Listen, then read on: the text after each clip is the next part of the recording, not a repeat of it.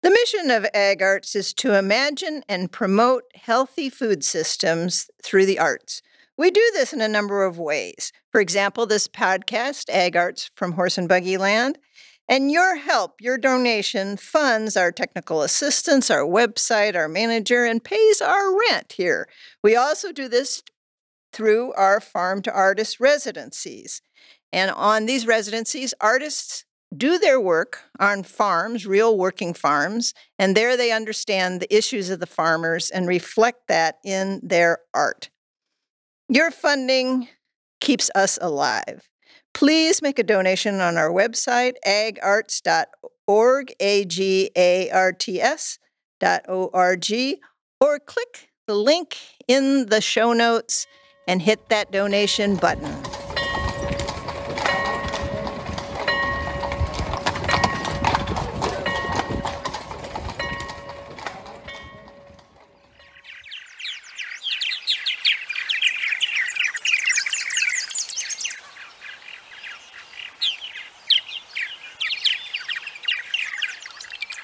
Amos, the owner of the Amish bird shop, stood outside near his Purple Martin house pole. His heavy work boots crunched on the icy ground.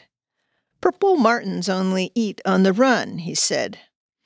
There are a couple of them back now from the south, but the ground is still frozen with no insects in sight, so you have to feed them. Spring comes to Buggy Land on the wings of purple martins, these sleek blue-black swallows migrating back from their wintering grounds in South America. By some uncanny navigating ability, the elders arrive first to nestle into the nesting boxes where they have been the previous year. The breeding pairs come next to start their own broods. A glance down the road finds every Amish garden adorned with a purple martin house, either a boxy, triple-decker wooden apartment building with starling-resistant holes, or a cluster of plastic gourd houses hanging from a pole. Amos was equipped with both an apartment building and a few gourd houses. Two martins swooped back and forth around the houses, stopping to alight on the perch, then off again in search of food. Centuries ago, martin houses were a common sight. John James Audubon used to choose his lodging for the night by the condition of martin houses. In 1831, he wrote, "Almost every country tavern has a martin box on the upper part of its signboard, and I have observed that the handsomer the box, the better does the inn generally prove to be." The birds devour large quantities of grasshoppers, beetles, flies, and other airborne insects. They have a boisterous, upbeat song, and it's fun to watch their swooping flight overhead. Purple martins have a symbiotic relationship with humans and depend on our hospitality. They will only nest in clusters, mostly in human-constructed houses. Early American ornithologists reported indigenous people built purple martin houses, and in 1808, scientist Alexander Wilson reported hollowed-out gourds placed atop poles in Choctaw and Chickasaw settlements. World War II brought pesticides that took care of insects. Power lawnmowers clipped the grass growing over victory gardens. Fresh vegetables were shipped from California into grocery stores throughout the country. More fruits and vegetables were canned and sold from grocery shelves until their expiration date. Besides, purple martins had turned into pests in South America, where their excrement had piled up. And who wanted the job of cleaning out their messy nests every fall? Apparently, the Amish never minded the mess. They take pride in having their birdhouses spiffed up and ready for spring, overlooking their neatly tended gardens. Inside his shop, 3 of Amos's sons were busy building purple martin houses. The corners square, the perches securely attached, the wood painted white. A teenager with straight blonde hair, the bangs cut across his forehead with a clean swipe, pushed open the door and stood behind Amos. Behind the teenager came his brother, a 10-year-old, and behind him, a barefoot 6-year-old. "What do you feed the martens, and how?" I asked. "Crickets," Amos replied. Crickets, I thought. Those insects come to the surface around here in August, chirping from every corner of every barn or shed. How in the world would Amos find crickets at this time of year? "We have to send away for the crickets," Amos said. "Here, I'll show you." I followed him into the shop, where he took me into the back room with a small gas-powered refrigerator. "See, here they are." Amos took out a small box filled with crickets. "You send for the crickets in the fall, and they hibernate for the winter. You keep them in the refrigerator, not the freezer. I made that mistake once. Insectivores, purple martins eat bugs foraging in the air. They eat flying insects at altitudes higher than other swallows, sometimes from over 150 to 500 feet off the ground.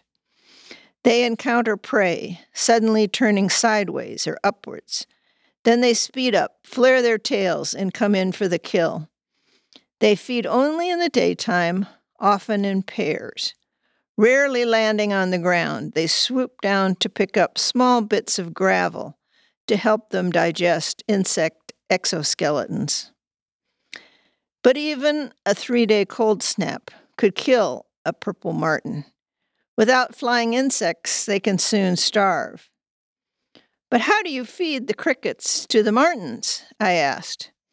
With this, Amos said, picking up a slingshot. He stepped out of the shop, his sons trailing after him. Just then, Malin, one of my other neighbors, pulled up to the hitching post in his buggy. He hopped out and wound the reins around the post. Malin, who was always in a hurry, stopped and stared at Amos, who stood before his martin house, a cricket tucked into the pouch of his slingshot. Amos held the frame steady with his left hand, pulling back the bands with his right. Whack! Up into the air flew the cricket. Down dove the purple martin, missing the insect by a fraction of an inch. I looked at the disappointed Amos, thinking he would soon position another cricket into the pouch. Then I remembered that the Amish never waste a thing. So Amos dropped down to his hands and knees, searching for the cricket, his hands sweeping out in front of him, his knees inching along the frozen earth. His teenage son, then the 10-year-old, then the 6-year-old, followed, all three on their knees, heads down, crawling along in hopes of finding the treasure. Next, Malin crouched down, his fingers sifting the stiff grass. Back and forth, the 5 Amish combed the ground. I swept the yard with my eyes, slowly thinking of the interlocking cooperation and dependencies of nature. How we were all caught up in the drama of food chains and life cycles. How one species attracts and shelters another. How one organism dies and another one lives. How brutal, how joyous this can all be. Here we were, 3 adults and 3 children, bowing down to the pull and tug of ecology and the larger design of the universe. "I've got him," Amos called, holding the cricket up in his hand for all of us to see. Amos placed the insect back into the slingshot pouch, then once again stretched and released the bands. The cricket soared through the air toward the birdhouse, the martin doing his dance, swooping down, then turning up, flaring his tail, then picking off the prey mid-air.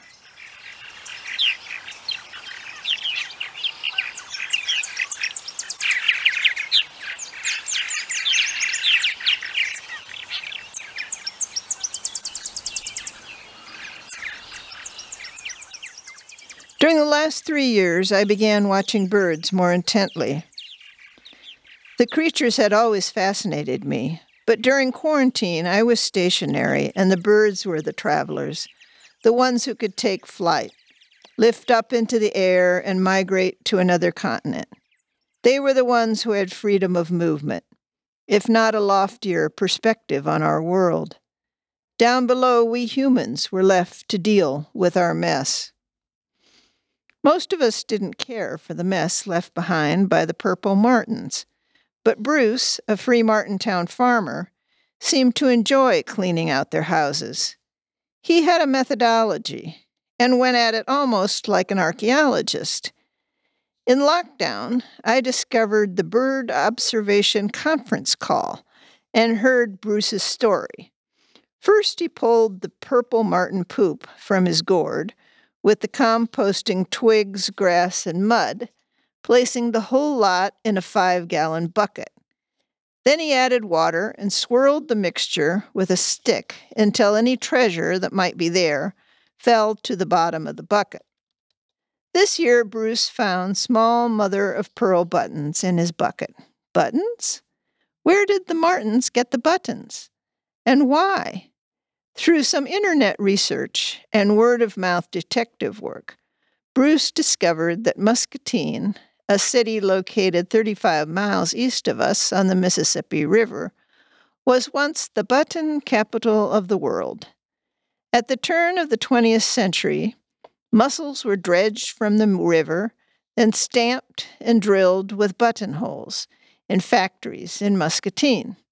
The buttons were shipped to Washington, another nearby town, stapled to cards, and shipped out for sale. An old warehouse in Washington stored tons of old buttons and mussel refuse. Then a few years ago, the warehouse decided it was finally time to clean up their mess and discarded the buttons. Anyone could haul them away for the asking.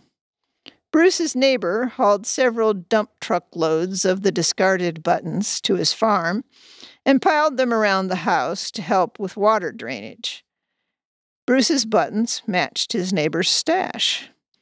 After consultation with some ornithologist, Bruce theorized that the martins were pecking at the buttons for grit to aid digestion.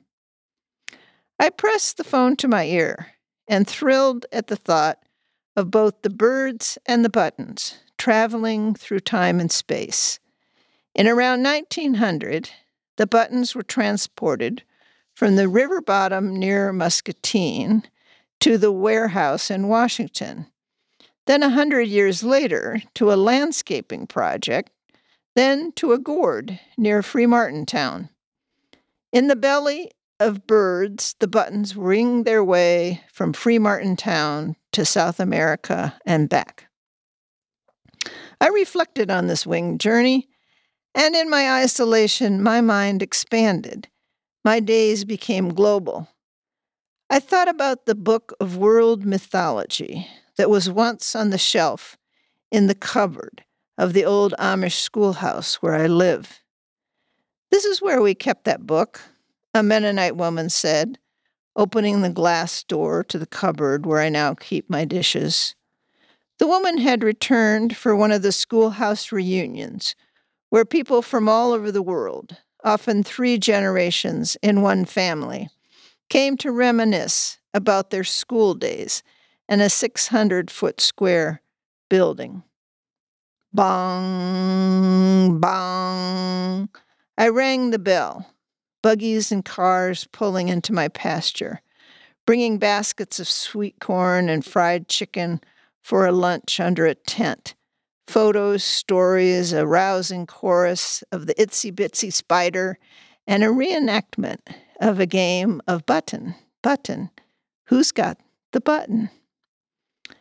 I had just moved to Iowa City from Colorado, one of the former teachers said. I needed a job, so I looked in the paper and saw positions here for K through 8. I was a 3rd grade teacher, so I applied, had an interview on the phone, and was told to report on Monday morning. I drove down here the first day and found out that the job was K through 8. The Mennonite woman picked up the world mythology book as soon as she could read.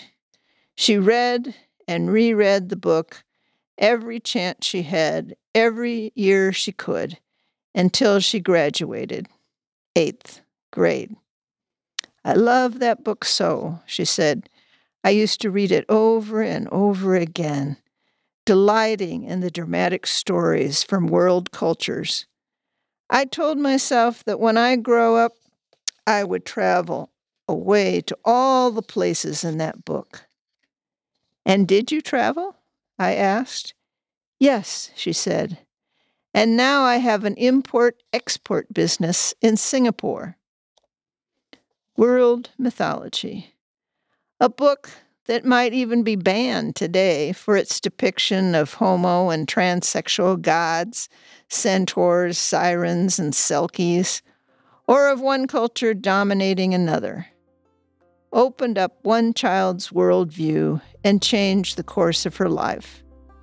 The child carried that book inside her like a tiny fragment of a mother-of-pearl button, flying from one continent to another. I'm sure there were forces that wanted to hold her home, and I could feel those forces surrounding me in the schoolhouse many days these last few years. But when I stopped to look through the cupboard glass, I only saw a purple marten swooping toward me in the room.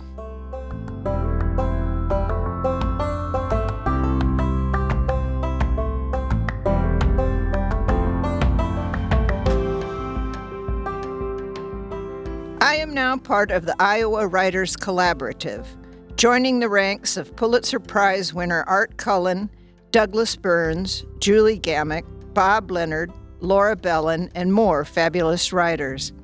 The Collaborative is a network of Substack pages, each writer in his or her own realm, but all linked together. I have created 2 Substack pages. On the first page, Mary Swander's Buggyland, you will get transcripts of Buggyland monologues and interviews, photos, and extra commentaries. On the second page, called Mary Swander's Emerging Voices, you will hear young, diverse voices comment on current topics. Please tune in and subscribe at substack.com, substack.com. And that brings our episode to an end. We were produced by Rick Brewer of Brouhaha Audio Productions in our studios on Main Street in sunny Freemartintown. We had support today and would like to thank the Centipede Fund, the Iowa Arts Council, the Werner Ellithorpe Fund at the Oregon Community Foundation, and the Callio Levine Fund, and all of you who have sent us individual private donations. We welcome your support. Like and follow us on Facebook and Instagram. Subscribe and never miss a podcast. Become a member or simply go to our website, agarts.org, and hit that red donation button. See you next time.